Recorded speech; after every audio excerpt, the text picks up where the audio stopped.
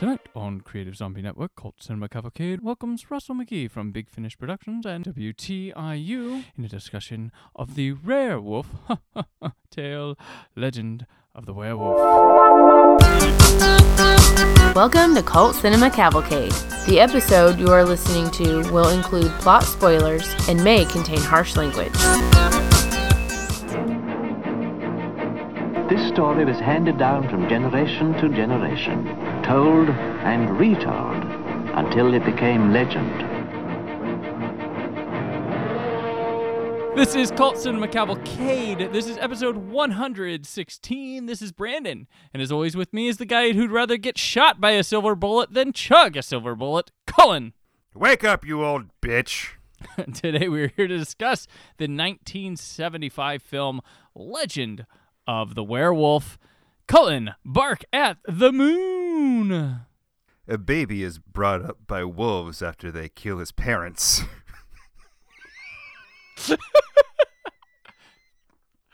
That's how the movie starts. That's how the movie opens. All right. As a lad, he is taken in by a second-rate traveling show. But one night when he is older, he kills one of the troupe and runs away to Paris.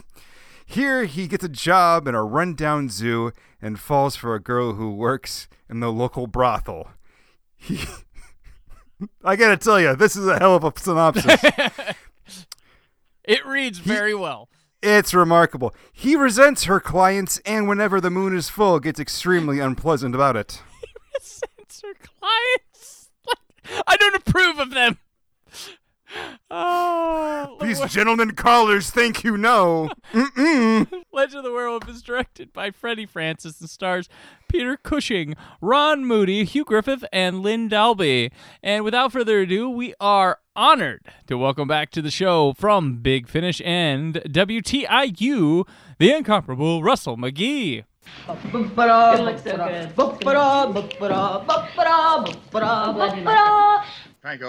Thank you very much, gents. Welcome, Russell. It has been way too long. I'm like, we're getting you back on like stat, but now you know that coming back quickly to Cult Cinema Cavalcade means almost 2 years. Wow. Though your episode dropped in like 2018. It was like the first one in 2018, but we like recorded it really early. I remember, like we did episode after, so it's for recording purposes. Well, it's been. I actually looked back at the email and I remember that I was joking with you because it was December 13th and I was asking you if you did that intentionally because of the whole Jodie Whittaker 13th thing. Oh, man. That was a while ago. Yeah. Hot crackers. That was new news. It was new news. Yeah, I ended that the was. episode with Capaldi's farewell. I remember that. I had the little thing at the end. Yeah.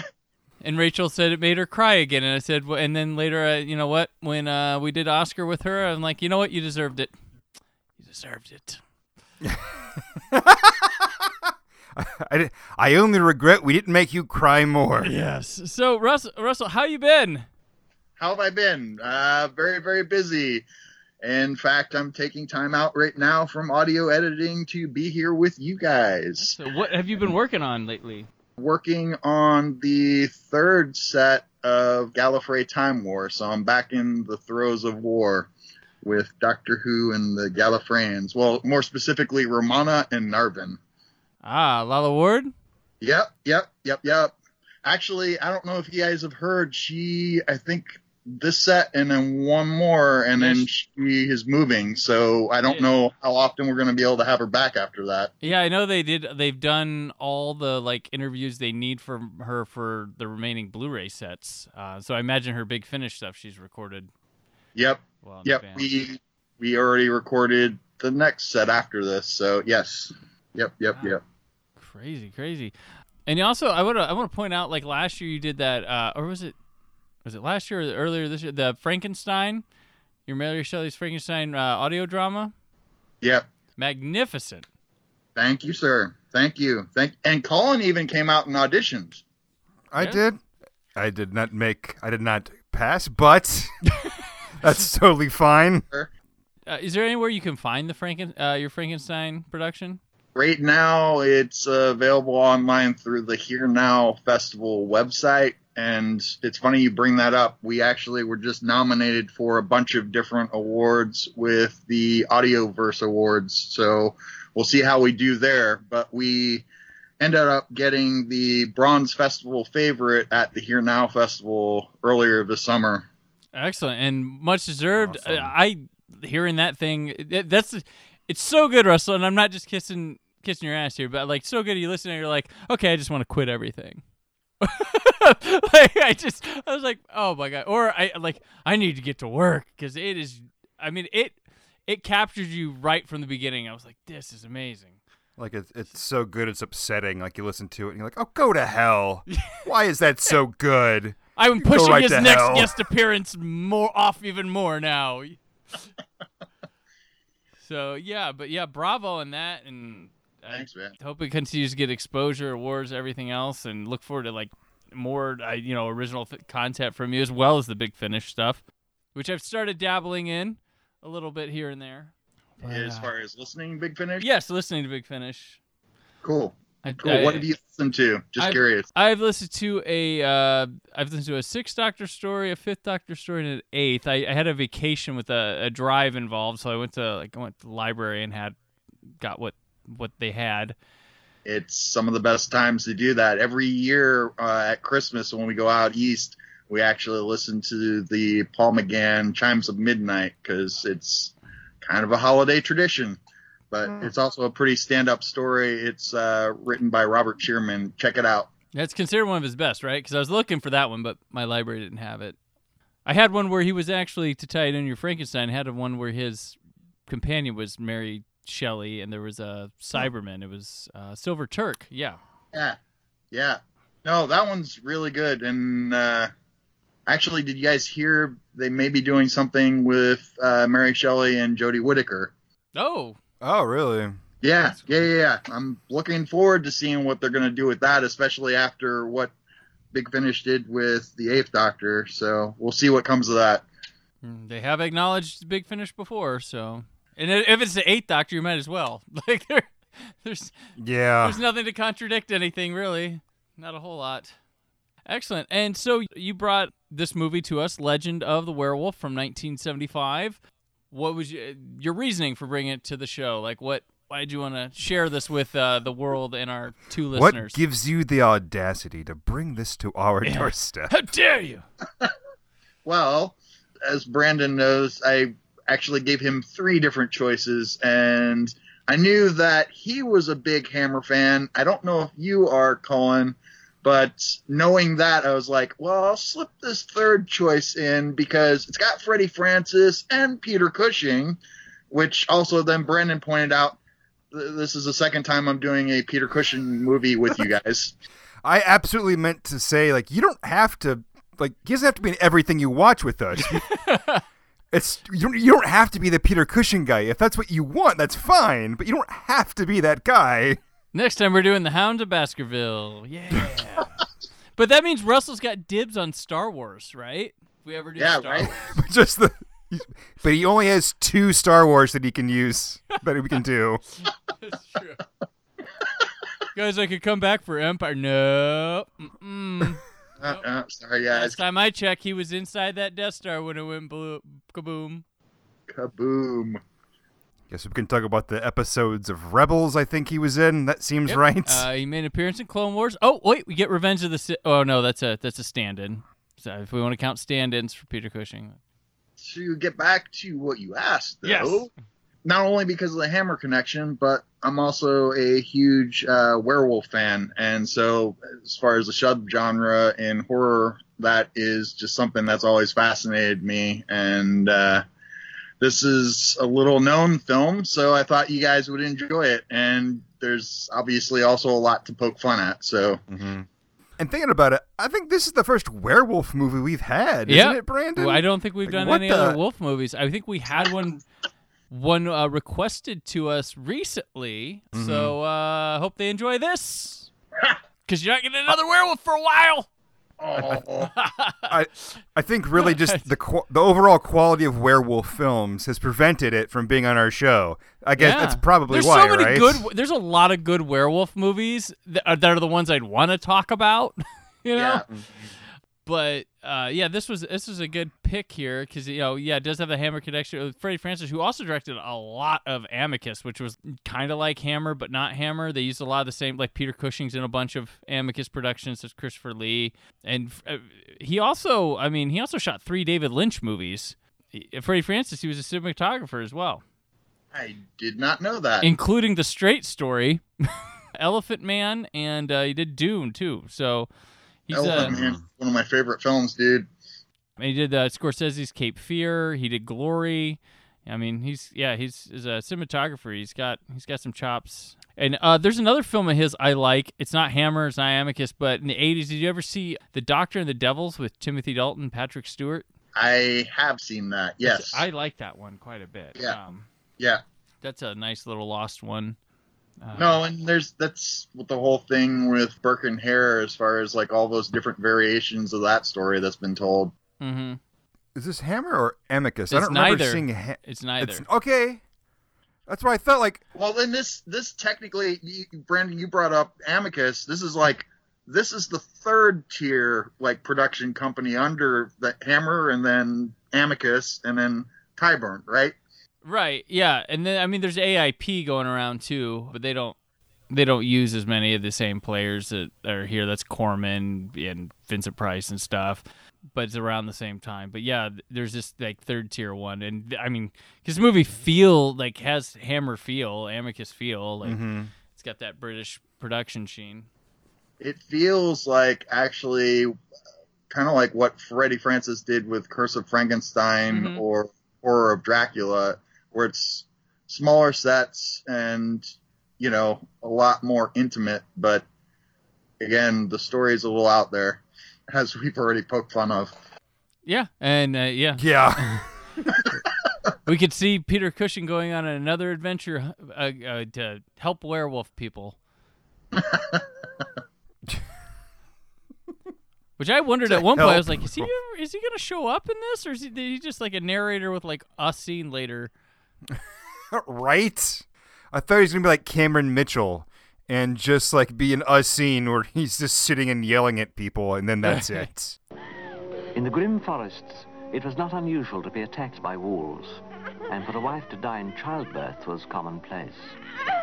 What makes this story unique is that this particular child, instead of being torn to pieces by the wolf pack that killed his father, was accepted by them, warmed by the females, even protected by the males. Why this should have been, we can only hazard a guess. Perhaps it was the time, midnight on the eve of Christmas, when, traditionally, the wild beast is said to guard the cradle of a newborn child. So this film, it opens, we get a prologue about a couple on the run in Russia on Christmas Eve. They have a baby in the woods that gets eaten by wolves, but then we're told via this Peter Cushing narration that the wolves raise the baby. And the credits then start beginning with the red wolf vision that we won't see again until we've completely forgotten about it later in the movie. But every time that we're in wolf vision, it's red. It's red as hell. Oh, yeah. And it's so red, it's almost like they just like, all right, let's just make sure we paint the lens red. Should we use a gel? No, put paint on the lens. Yeah. I want people to be barely able to see what's going on. See, when I started this credits, I was like, they're going to abuse this. And then it doesn't show up till towards the end of the movie. I guess you were seeing red. Oh.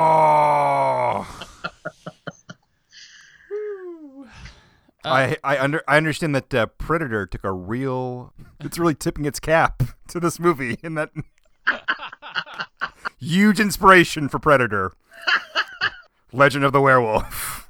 After the credits, a traveling trio of circus people who are led by a guy who looks like the inspiration for Sven Gulli, to be quite honest. And they're traveling through the woods. They come across the baby. Well, he's now a young boy eating freshly killed animals. And they name him, take him in, and make him like part of their act.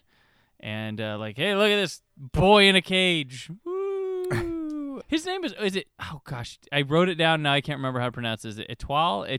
Sure. Etoile. I don't care. Wolf Boy. That's what I wrote down. Etoile. I call him throughout the entire movie Wolf Boy. Funny thing, he had like a loincloth there, even though he'd been living with wolves. Yes. Yes.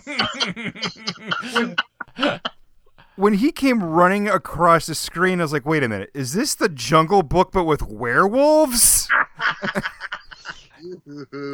Yeah, but we never see those wolves again. Like, he doesn't say bye to them. Like, I thought, I don't know what I was expecting here, but I thought we'd get a nice farewell from them at some point. But I assume he ate them.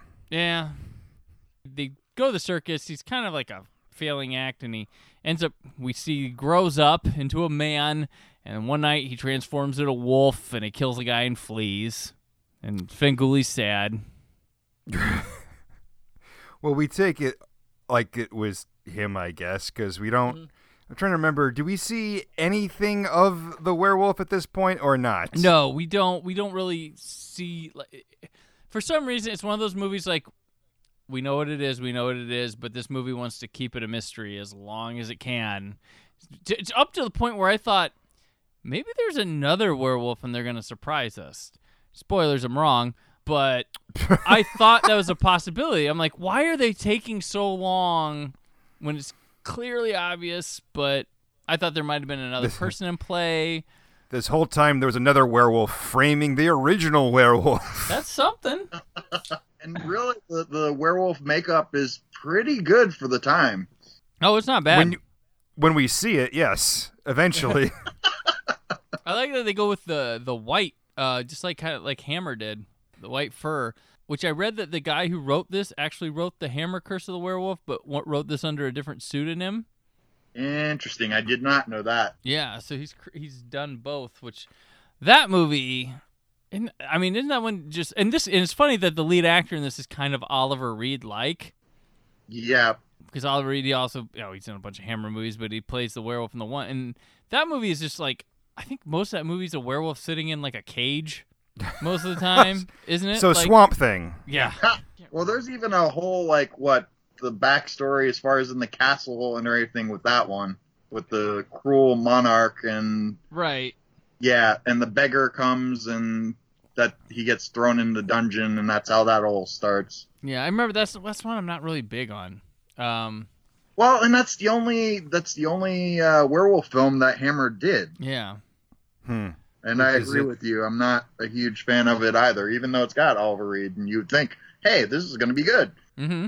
So it sounds like the reason why this werewolf is a little bit better than that movie. I mean, although it doesn't make sense why he's a werewolf. I mean, it's like, all right, well, wolves killed his parents. Like, what did they do? Huh? Why is he a werewolf?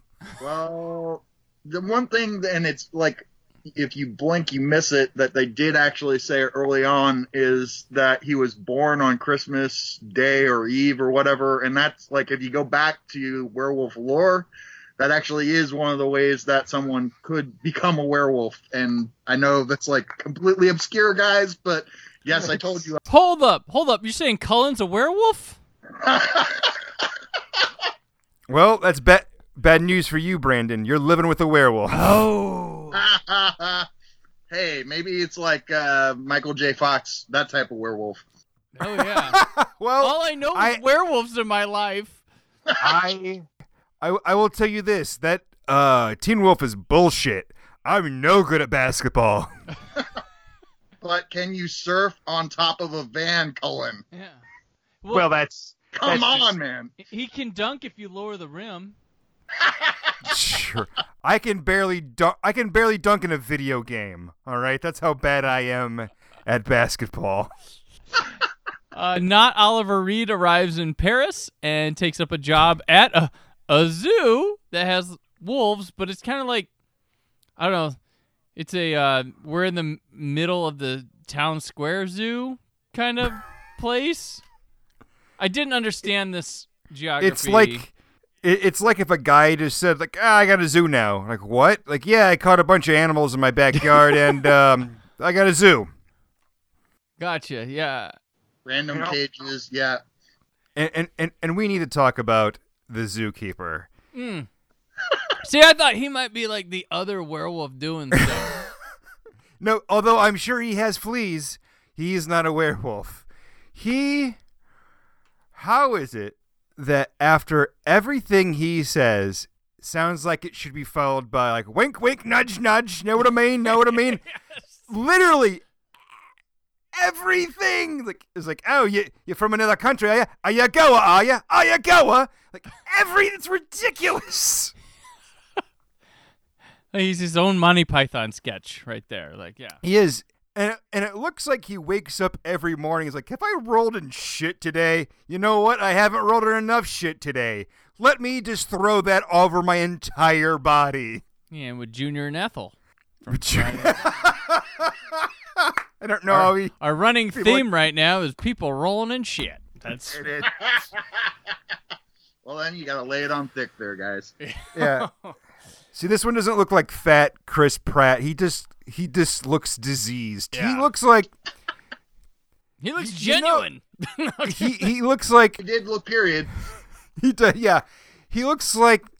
You know when someone, like in a zombie movie, is bit and there's that transition period? He's in one of those transition period For parts. life. Oh, yeah, he's just stuck in, like, He's like, the can I third just turn segment. into the damn zombie? I know I'm undead, but let's pick a lane. Oh.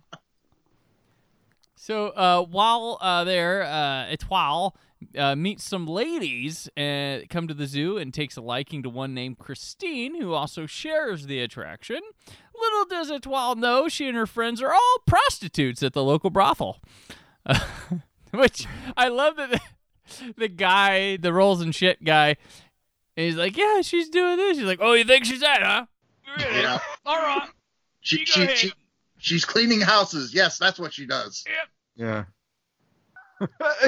Oh, houses. Oh. She cleaned my house, all right. I'll tell you that. Like, just tell the guy. He's obviously an idiot. Just tell him what happens. Oh, I think even like in Mice of Men, like, well, Lenny, this is what it means. This guy, no, Wolf Boy's too delicate. And this town, I mean, it's probably because of how much this movie costs. This town feels like it's only populated with like these 7 characters we meet here. Oh yeah, in this movie. In Paris, they're in Paris. Yeah. And they're in the middle of a town square. Like, it's, yeah. And there's no children. It's just... Right.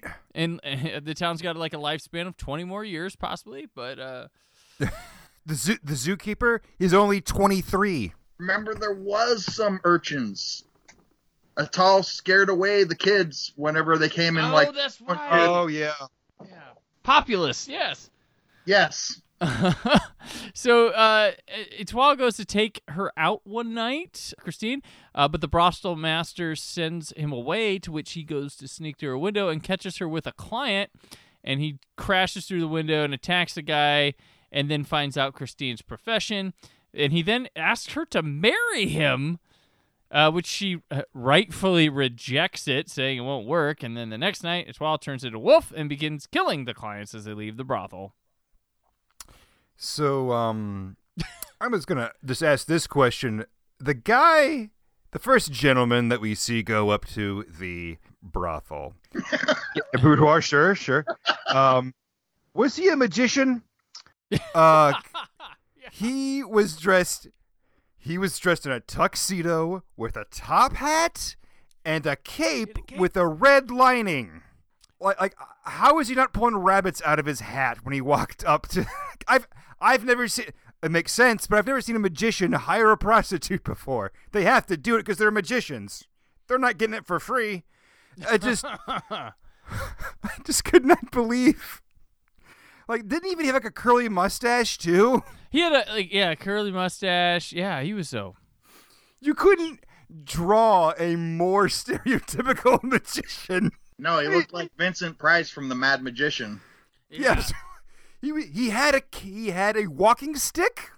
Yeah, he did, yes. He might have had gloves. He couldn't have been more of a magician. He just needed like a case to put the prostitute in to spin it around and then move it into parts. And then he's like, I'm going to take the bottom half. Like, after he gets attacked by the werewolf, you expect him to say, "Is this your card?" It is that spot on. And all we see with those scenes is just like bloody teeth, right? So that's our visual. Well, I mean, the red comes back finally. Sure. Yeah. The red vision. And Red vision. we don't really see the werewolf. What we see is we see a furry face get thrashed around like in front. It's like he held the camera and just shoved it back and forth. Like it's like he was like fighting with the camera. Like, you don't have to shoot me, you asshole. This is how you shoot a werewolf, and just fired it back and forth across his face over and over again. It's not quite SCTV with John Candy with the 3D. Woo! Yeah. But like up until I'm gonna say the third act, any werewolf attack, that's what it is. It's just teeth, blood, and just someone violently shaking the camera in this guy's face. Like I had to just take it on faith that I was looking at a werewolf's face at this point. The mystery is you've seen werewolves before, but you haven't seen our werewolf. And you won't for a while. Not till he has a sad. The bodies of these victims come to Paul, the coroner, pathologist, played by Peter Cushing, who believes that a wolf murdered these fellas. Oh, dear. That's very nasty. Where did this happen? At the zoo? Picked it up in the street, sir. Well, then you better warn them to start looking for an escaped animal. There's a claw marks. He decides, like every Peter Cushing character, that he needs to investigate by himself, because that's not his profession, but oh well. So he starts out going to the zoo, and Etoile shows him how gentle and kind the wolves are, so he's then like, okay, don't know about that. And then he goes to the brothel to question people there, but he gets turned away.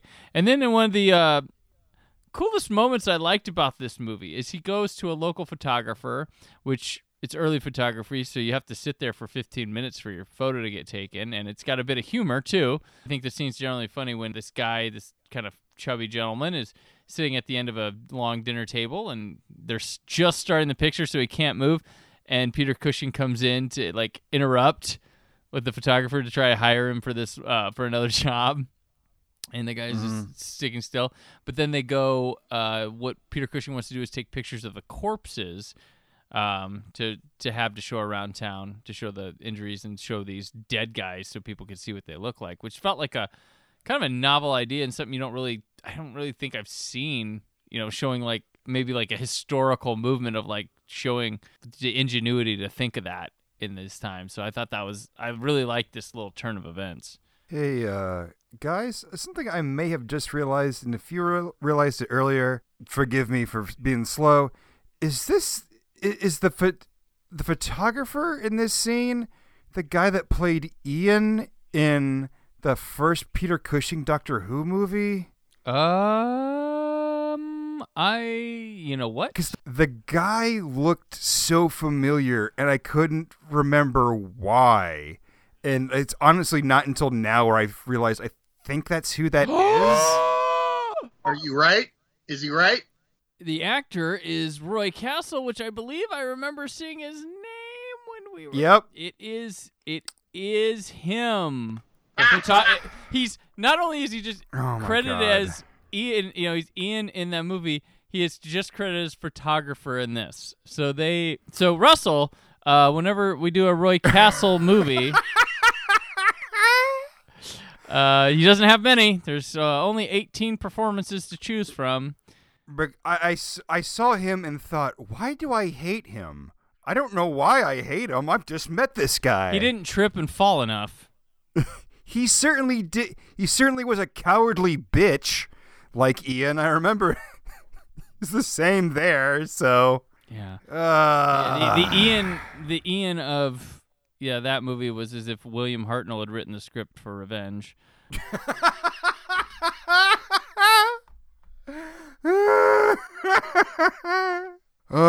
You folks may not know what how that joke landed, why it landed so well, or why I can't explain it, but it landed very well. Is the point?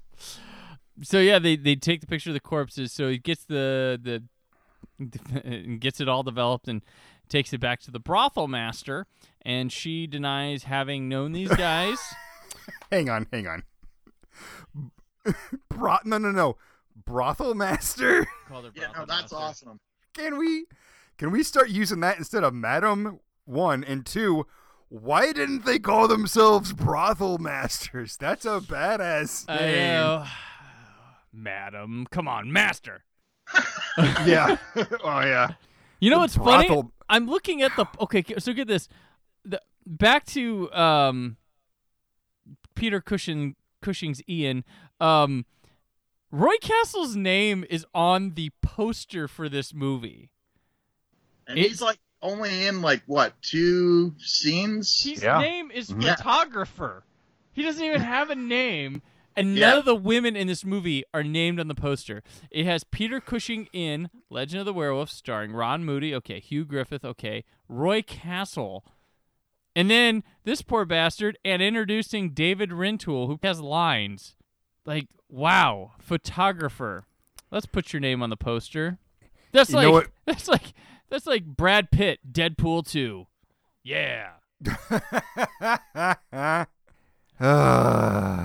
Yeah. You were talking through the plot, realized something that I didn't put together while I was watching it. Mm-hmm. They never resolved the whole thing of Peter Cushing having some sort of backstory with his cop friend there at the station, as far as whatever the hell happened with him in the past, where like, oh, don't go off and go investigating on your own.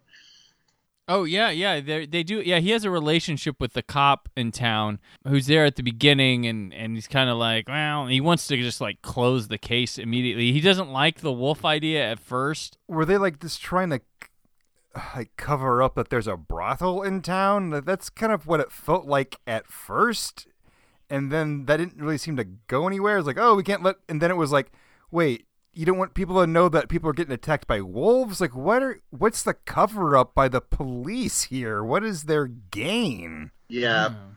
Didn't they have, like, high clientele as far as the magistrate and stuff like that going there? And maybe that's why they were trying to close it up and be hush-hush about it? I don't know. Yeah, or something I like... guess. But, the clientele always felt like they were coming from out of town to go there, and they weren't from... That's always what I felt like there, but that was because the town felt so... hollow and just a couple people. Well, yeah, I mean, they're all magicians, so they're from Vegas, right? Right. Seriously, guys, every person wore a top hat coming out of that place. Ridiculous. Top hat and arrow collars. It's how they signal how they like it when they go into the brothel. Get Tip of the cap. I thought that the werewolf just had something against guys with top hats for a while. Like, don't wear a top hat in Paris, you're going to die. Peter Cushing goes back to the brothel master, and she denies knowing the guys, but Christine has reactions to the photos, so he pulls her aside and has a private questioning, and she tells him that they were there, they were clients, but she leaves out the part about the missing window in the home where her boy toy jumped through the window, not thinking she cleans houses when she only cleaned pipes. But the police decide to just go ahead and claim the wolves at the zoo guilty.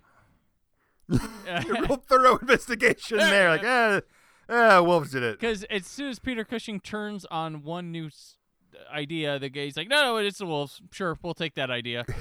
So better than exposing all the hookers. Yeah. This brothel keeps this town alive. We have a zoo because of this place that we're going to kill wolves at. We only have 2 places of business. That zoo and the brothel. Everyone has to come in from out of town. We need their... Can you imagine a economy guy depends on coming these- from out of town mistakenly going to the zoo? It's like, what are these people into? Oh no, these wolves they won't hurt nobody. They're real nice. Feel that fur. It looks like the brothel master has rickets. I think we should leave. Do we kids just look at the women through the window? Strange zoo. So yeah, the zoo is ordered to kill the wolves, which Etoile is put in charge of. Which, he had a loincloth at the beginning. I think he's done it before. Well, like the skeezer zoo master, but he just like, I can't do it. Like, why, what? Why does it have to be this guy that he has to do it? It's like, oh, I love them. I've raised them for so long and all that. Like, okay, how long do wolves live? Really old, and their fangs are like all rotten out anyway. Like they're, kind of long, not long for the world anyway. But like, I don't know. I think poor Atal put in a very precarious situation there. Well, I think that's why the zoo master doesn't want to kill him, because it's too real. Like, you know what? I relate to them. My teeth are falling out. I'm falling apart. Peter Cushing thought to take photographs of corpses for these autopsies, but he didn't think to get impressions of the wolf's teeth. So match them up. Well, he's a coroner. He's no, fuck that guy. He should have known better. No. Good call, Brandon. Yeah. Christine goes to visit Etoile, and during the visit, he changes into a werewolf and runs away to the sewers. So we have our werewolf. We have a transformation. What did you guys think of the werewolf transformation? Because that's a big thing with old werewolf movies. I always love watching the transformations because they are elaborate effect shows. Some can complain that they go on forever. I think this one went pretty fast. Yeah, and they also did a fair bit of playing with the lighting to shade things so that they didn't have to make something look really elaborate where it actually played better because of the shadows. Mm-hmm. If you follow. Yeah. They didn't have the money to show like practical things changing or stretching. I mean, it's no, Beast Within or American Werewolf in London for sure, but right. But it does show that the actual transformation, it's not just like they duck away from the camera like, I've got more hair on my face now. It's not like that. It actually does show that there is some kind of pain, through the transformation, and there would have to be when you're changing your physical form, like that. So kudos to them for doing that. Etoile, werewolf boy, goes around killing people randomly, except a person he leaves for dead, but they're not, and she tells that coroner Paul that the creature is neither a man nor a wolf. And Paul's servant, the guy, he's got an assistant too that I've not mentioned, but he's just kind of there. But he shares with Paul a folk tale about a werewolf from back in his hometown. He just happens to know that, and he questions Christine about Etoile and sets her up to be in Etoile's room if he comes back there. And then Paul and his servant then make a silver bullet. And what would he do? Fill the sewers with police. Hound the thing to destruction, probably. And then what will we learn? Nothing. It's all in here. The precautions to be taken, the risks to be run. Sir, you are going alone.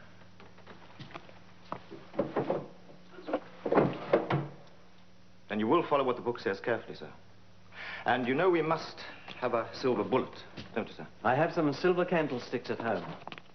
Which is I kind of like that scene. It kind of feels like you look at it and go, man, it'd be cool if Sam Raimi directed that scene. Yeah. I do like how they immediately know, like, oh, we got to get the silver bullet. Like, they immediately know. There's, like, zero research. Like, we know what to do. Let's just do it already. We only have the time and resources for one, but that's all we need. Yeah. Close range.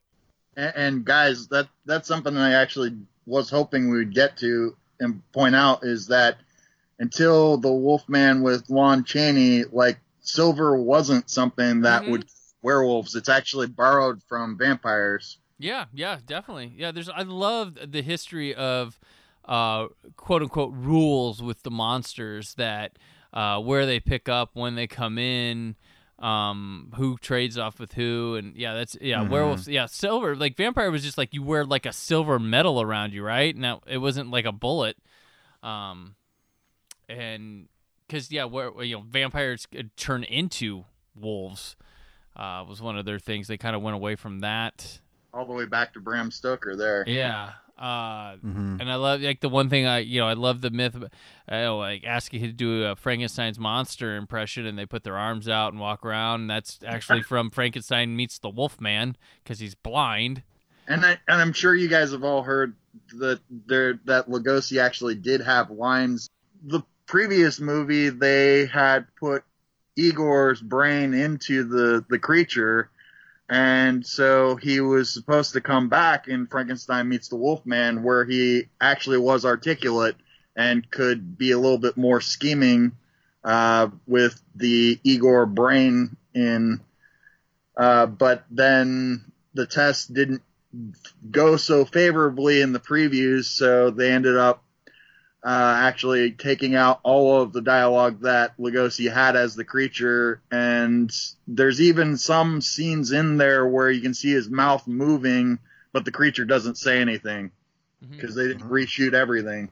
Yeah, that's one of my top. Like if someone can find an original work print or director's cut of a film of all time that I would love to see. And I understand, I get why people would laugh, especially if they didn't see the previous movie and they come back and the monster's like talking like Igor. I can imagine why they would do that, but I would love to see the original cut of that movie. That's like a top, like if I had to list out like top 10 films, that'd be in there of cuts. Dude, that would be awesome. But that's probably been destroyed long ago, especially when Universal had that big fire too. That was if it was anywhere, probably was in there or probably got junked back in the 1940s. So, well, in the original Universal films, up until the recent restorations on them, they were in really bad shape because like they had just run those things to death and made so many duplicates of them that I don't even think, if memory serves, the negatives still survive anymore. Yeah, because, I mean, they were running, like, when Son of Frankenstein came out, there was a resurgence, and they started running them all again, like, double features, same, like, yeah, but they look beautiful now. So they've done, but, yeah, those are cool ones. And then the vampire being, having to ask permission to come in, that's another one that didn't come for a long time. Mm-hmm. Can we just agree on one thing, that, a vampire not being able to cross running water, that's bullshit. That's dumb. Well, and then there's the crosses too, because if you walk by in life, there's a lot of things that come to an iced tea. Well, that's a little bit different because as long as someone's wielding it and like there can be it's a blessed cross. Yeah, like how they, the real thing I can think about, like, first seeing that was in Fright Night. Like, I'm sure, like, they were doing it before, but the talk of faith associated with the symbol. Okay, yeah, yep. Like, that's fine, but just having a cross just, like, hanging out, like, no, that is bullshit. You're right. That is crap. Like, you can't watch, like, God forbid you watch a Telly Savalas movie, like, oh, his name starts with a T, I can't take it. Gah! No. Gotcha. Fair enough. So, after making the silver bullet, Paul goes to the sewers to confront Etoile. They begin a timid conversation, to which Paul ends up showing he doesn't mean him harm, puts his gun down, and Etoile starts to reason with him. But as he's coming up close to Paul, the police assholes storm in and open fire on Etoile, and he escapes to the zoo as Paul gives chase through the sewers. The cops then pick up the revolver that Paul had dropped on the ground. Christine gets frightened at the sight of Etoile. The police guy then catches up to everyone and has Paul's gun and shoots and kills Etoile, and he transforms back to his normal self, and he's sad. And then So Brandon is like, and I don't think I've seen another werewolf film that's done this. The werewolf, during that sequence, they actually have him speak and have some lines. Yes, yeah. I'll throw my gun away. I know I can trust you, Etoile.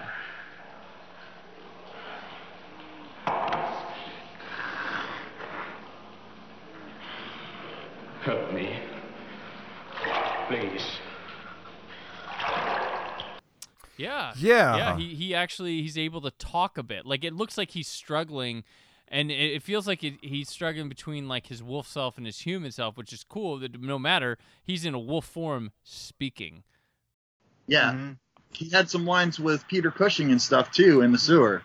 What I love is that when I say love, I mean can't believe that Peter Cushing's like, oh yeah, I earned your trust to put the gun down. Like, in the werewolf are like, oh yeah, thanks, and then he immediately attacks him. Like, what? Go to hell, dude. He's on your side. And then, like, he gets, like, shot and, like, you know what? Good. Fuck that guy. What a jerk. Yeah. I just regret they didn't have mortar bullets this year. What a backstabbing little jerk. The only person on his side is like, look, I don't want to shoot you, but you understand you're a werewolf. I'd be stupid not to bring silver with me, right? So I'm just going to put it down. Oh, I'm being attacked. Being attacked. But yeah, that's how it ends. We get a nice freeze frame on a reflection in a window as the credits roll, and the werewolf is gone from here. Hopefully, the wolves in the woods can find a new baby to raise and make a werewolf, as long as he's born on Christmas. And this could happen again. But this is a Werewolf in Paris. Oh my God, it is. American Werewolf in Paris. Woo! Yeah. That would have been the best. Well, this would be a Russian Werewolf in Paris, right? Right. We're keeping topical. But yeah, so that's the film. It's not lost. I mean, you can just type it into any video streaming YouTube Daily Motion and pull it up and watch it, but it only has a VHS source currently. It's never been released past VHS. There's the DVD, right, Russell, from Cheesy Video, which is just a rip of the old VHS. Yeah. So maybe the print is lost, or nobody knows where it is, or there's a rights holder that is just holding. But it's kind of a very, very cult item to have on the show, to which I'd never seen it before this. So when you brought it up, I was like, ooh. And I do like werewolves. Yeah, when I saw werewolf in the title, I was like, okay, we got a winner. This will be appropriate for the show, no matter what it is. Yeah, we're kicking off October with a classic monster too. So that's pretty cool. Doing our job for us, Russell. Thanks. There you go. Yeah. Hey, 'tis the season, guys. Yes. Another factual thing is, like, again, like the whole like werewolves and full moon, that again is a whole movie thing that prior to the films, that was something in mythology they could change at any point, depending on what myth and what country you're looking at. See, it's an interesting topic, that stuff that gets glossed over. Like when people talk about like their franchises, their properties, characters like that they can't. They get so conservative about things, don't let changes happen or evolutions, and like these have been happening. Things you know about literary characters or film characters have been like going through these evolutions and changes, and without people pitching fits like this, like they do nowadays, when like there's just the slightest change or growth or something like that. And like you mentioned, there's all these werewolf rule changes, vampire rule changes. Nobody's getting mad, and most people just accept them what they were. But like the way you act nowadays with things, what, a full moon bullshit? I'm gonna get mad on the internet. Things happen. It's just crazy that people don't like let it happen. I know there's always gonna be the stickler, the purist and stuff, but the amount of anger something causes nowadays is insane. When people used to be a bit more, I feel like, open to new interpretations, and it's fiction to begin with, right? I don't think we've talked about this outside of here, Brandon, but one thing that always, like, I'm like, well, you do realize it's an adaptation, whether you're talking about from the book or into a film or what have you. My point is that what people don't think about a lot of the time is that particular art form has its own set of rules, and to be able to tell a story properly in that format, you can't have everything in there that you have in a book. Or there are things sometimes that are in the film that just don't translate well into a novel. Correct, yeah. I'm a big stickler adaptation, and I really enjoy, as long as you keep the general theme and feel or something of a book, and don't go like way too. I mean, sometimes you can go way too far away and do better. Does happen, but it's some things. Yeah, some things are unfilmable. They don't work on film like they do on paper. Paper has no budget.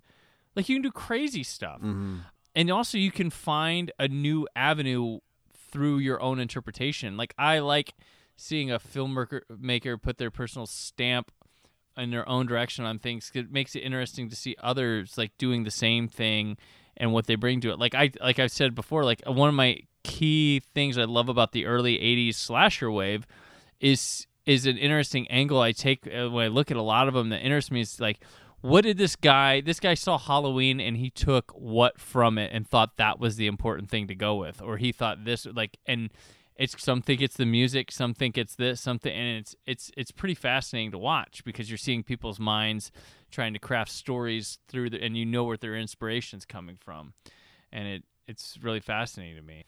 And like also with like a werewolf, things like that, you know, it's funny. Like you'll see, they're like, oh, they're making a new like Halloween, or they're making a new Texas Chainsaw Massacre, and people are like, oh, let it die already. I'm like, do you ever see them announce a Dracula movie and people are like, oh, let it die already?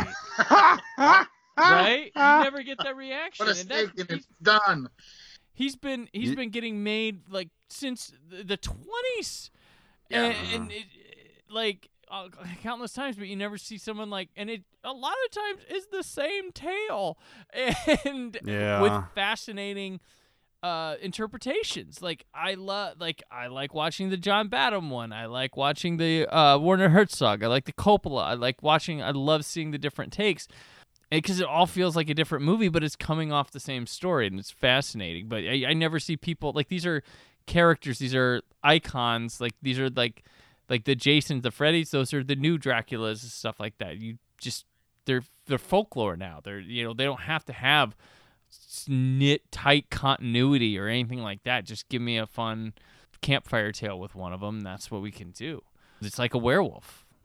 But there's never been, werewolves are just like a werewolf. There's a definitive wolf man we know of, but he never gets used like that again. And there's Joe Dante's film, but all right, guys, we've seen Jason in space, and we've seen Dracula in space.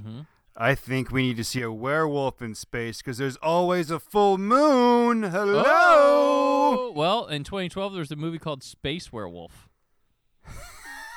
And I'm looking at a poster right now for a movie called Werewolves versus Space. And Doctor Who has it's a werewolf in space with the whole thing as far as the Seventh Doctor and Greatest Show in the Galaxy. Oh, yeah. And there's a whole with Big Finish, they've actually just revived that character and done I think it's 4 stories with her and the Seventh Doctor as a companion, as far as having her as a companion. Wow. Yeah. So a werewolf as a companion in space. That's cool. Better Than Mel. Yeah, better than Mel. Here on TV, we just like them from Earth. All the time. It's like New Who has had non-Earth, but yeah, the werewolf from the David Tennant. Oh yeah, there's Tooth and Claw, but I meant as a companion. Yeah, fair. Well, Capaldi, that was about, because everyone else. What? Right. Oh, I can't think Nardole. of Yeah, that's Nardole. Nardole, yeah. Yeah. And he was only like a part-time companion, at least on the show anyway. Yeah. Yeah. Hey, another flick for you guys to check out that kind of reinvents itself and does a twist on Dracula that I just stumbled on is Dracula Dead and Loving It. Leslie Nielsen. You did a horror movie? Curse of the Undead. It's a Western vampire movie, and it's basically Dracula except for in the Old West. Oh, and it's not Dracula versus Billy the Kid? That's what I was going to say, yeah. No. And it was actually done by Universal International, I think 1959, but they've never really released it as far as on home video. Is there a Carradine in it? And it's literally beat for beat. It's Dracula, but it's set in the Old West, and the vampire's a gunslinger. And See, I love that. See, like I like Fistful of Dollars. You know, it's Yojimbo, but in the Old West. Like so much. I think adaptation and stuff is a fun concept that can be taken in and putting a voice to it or putting a spin. I definitely a fan of that. See, if I were to do it, it would be Dracula meets Breakin'. I could take that. Ozone be Harker, and then Turbo be Renfield. The only way that Dracula can be defeated is with a killer, like, routine. He brings the break dance to town. That's what, because all of a sudden he bites people and they can break dance. And they're like, what is this? Oh my God. Dracula's coffin is made of cardboard, and then it just folds out, and then he just does it right there. Not a movie. And we got Ice-T to call it. In the revival of the 80s right now, you totally could sell that. Oh gosh. All right, Brandon, let's get to work. After we finish Butula. Forget about Butula. You know what she does? Yes, she told me. And you don't mind? Why should I mind? She's a servant, same as me. That's what she told you. Yes, she does housework. Housework. Housework. Well, good luck, that's all I can say. Housework, baby. Housework. Oh, dear. Now comes the point in the episode where we rate the movie we just watched. As we are Cult Cinema Cavalcade, we keep things nice and culty. Our ratings are as follows. Stay with your family, which means stay with the circus trio. You're not interested in any werewolves or anything like that. Legend of Werewolf is not for you. Converted, which means you take a trip to the brothel, take your chances, maybe meet a magician, but either way, you're going to get a trick. And drink the Kool-Aid, which means you're all in, down with the werewolfism. You can bark at the moon, and you love Legend of the Werewolf. So, Russell, how do you rate Legend of the Werewolf? I think I'll go with Converted. I don't think that I would go hardcore on this one because, like, it's still got a lot of flaws, but it's a decent little werewolf film. I got to mention this real quick. The Spanish DVD that I told you about, that is the only other DVD that I've seen of this, they literally stole the Wolfman movie, the remake that they did a few years back, and they used that image as far as for the head. Oh my God. Oh, the classic 80s, nothing in this movie looks like this motif. Yeah. Egregious. Wow. All right. Cullen. The Wolverine. The werewolf in this movie looks like old man Wolverine at times. It's not a negative thing, it's just a thing I noticed. So there's nothing like in this movie that's super scary, but that's not what you're looking for with these things. You're just looking for like a spooky thing anyway. The parts where Peter Cushing is investigating just drag so much for me. Like I had to get up and like I gotta walk around. Man, nothing's happening in this movie. Like, you know, like maybe I'm just spoiled by modern movies where like, oh, they need to do this, and then we just kind of see it happening. Like, it's not like, all right, these are the 3 steps I need to do in order to do this, and we kind of see that in this, and it drags the movie down. I think it's really cool what they did with the werewolf, like having it speak. Like that part is like, whoa, what? And then I guess he just immediately shits it immediately by attacking Peter Cushing. But I think I stay with my family on this one. It's not bad, but it's not really like, I don't see myself watching it again or really recommending it to anyone, to be honest with you. Like, Brandon, how do you rate Legend of the Werewolf? I'll give the movie this. It's pretty lean. I mean, it just, there's not a lot of fat to it. It's a straight story.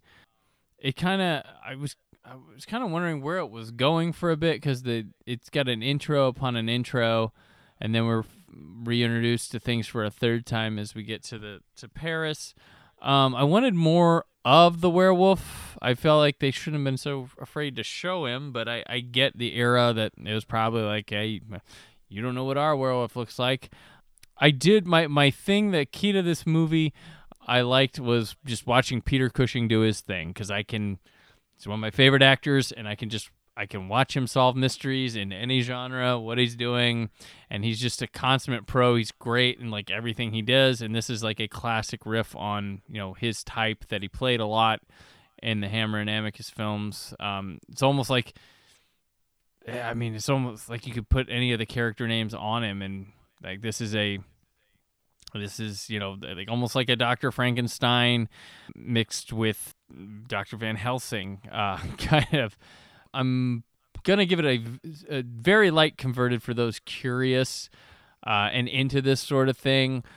Though, like, if you're just the general person not sure, I'd probably say proceed with caution, but it's a free watch on YouTube or Dailymotion if you want, so you know, you can stop at any time or anything. But I did like it was lean, moved a bit, had some fun to it. I had a blast talking about it. Like, this is a really fun movie. I was surprised because I was like, man, this movie's really kind of quick, but we had plenty to talk about. We had some good jokes about it. I really had a blast talking about it. But I'm going to go very lightly converted for those who are probably haven't heard of this and are into like the Hammer and Amicus stuff, because I think you would get a kick out of it.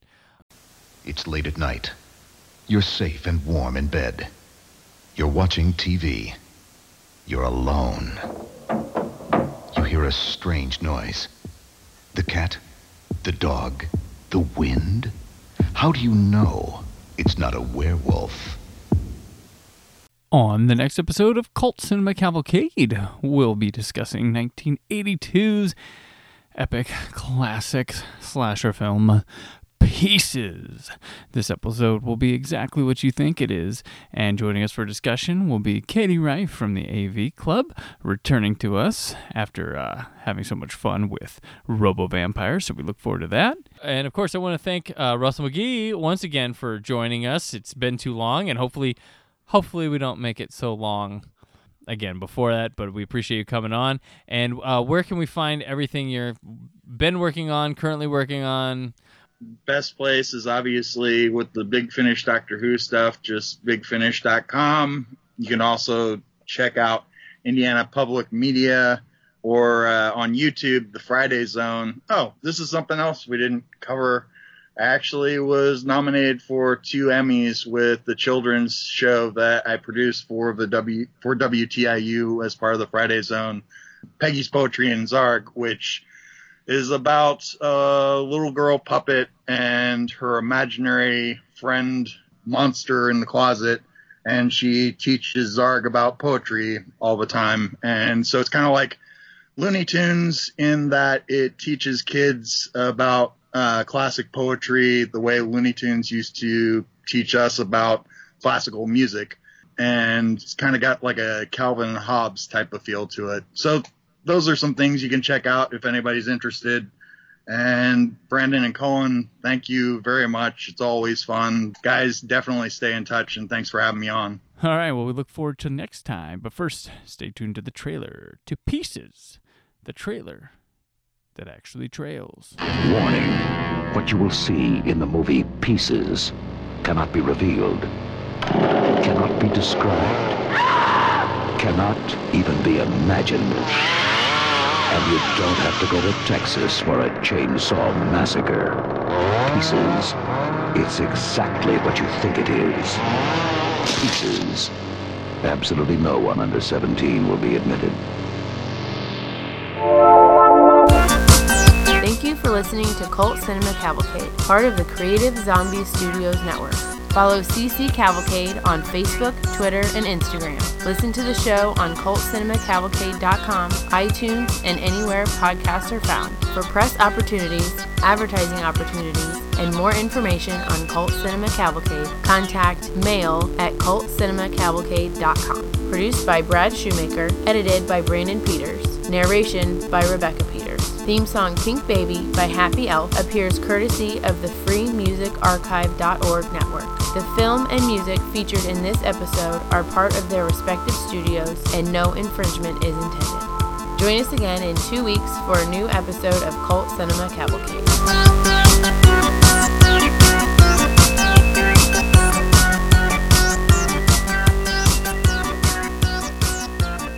Well, they had the magistrate, and my cat just knocked over the AT-AT. Oh, no. Looks like you got an outdoor cat now. So that's what that crash was, guys.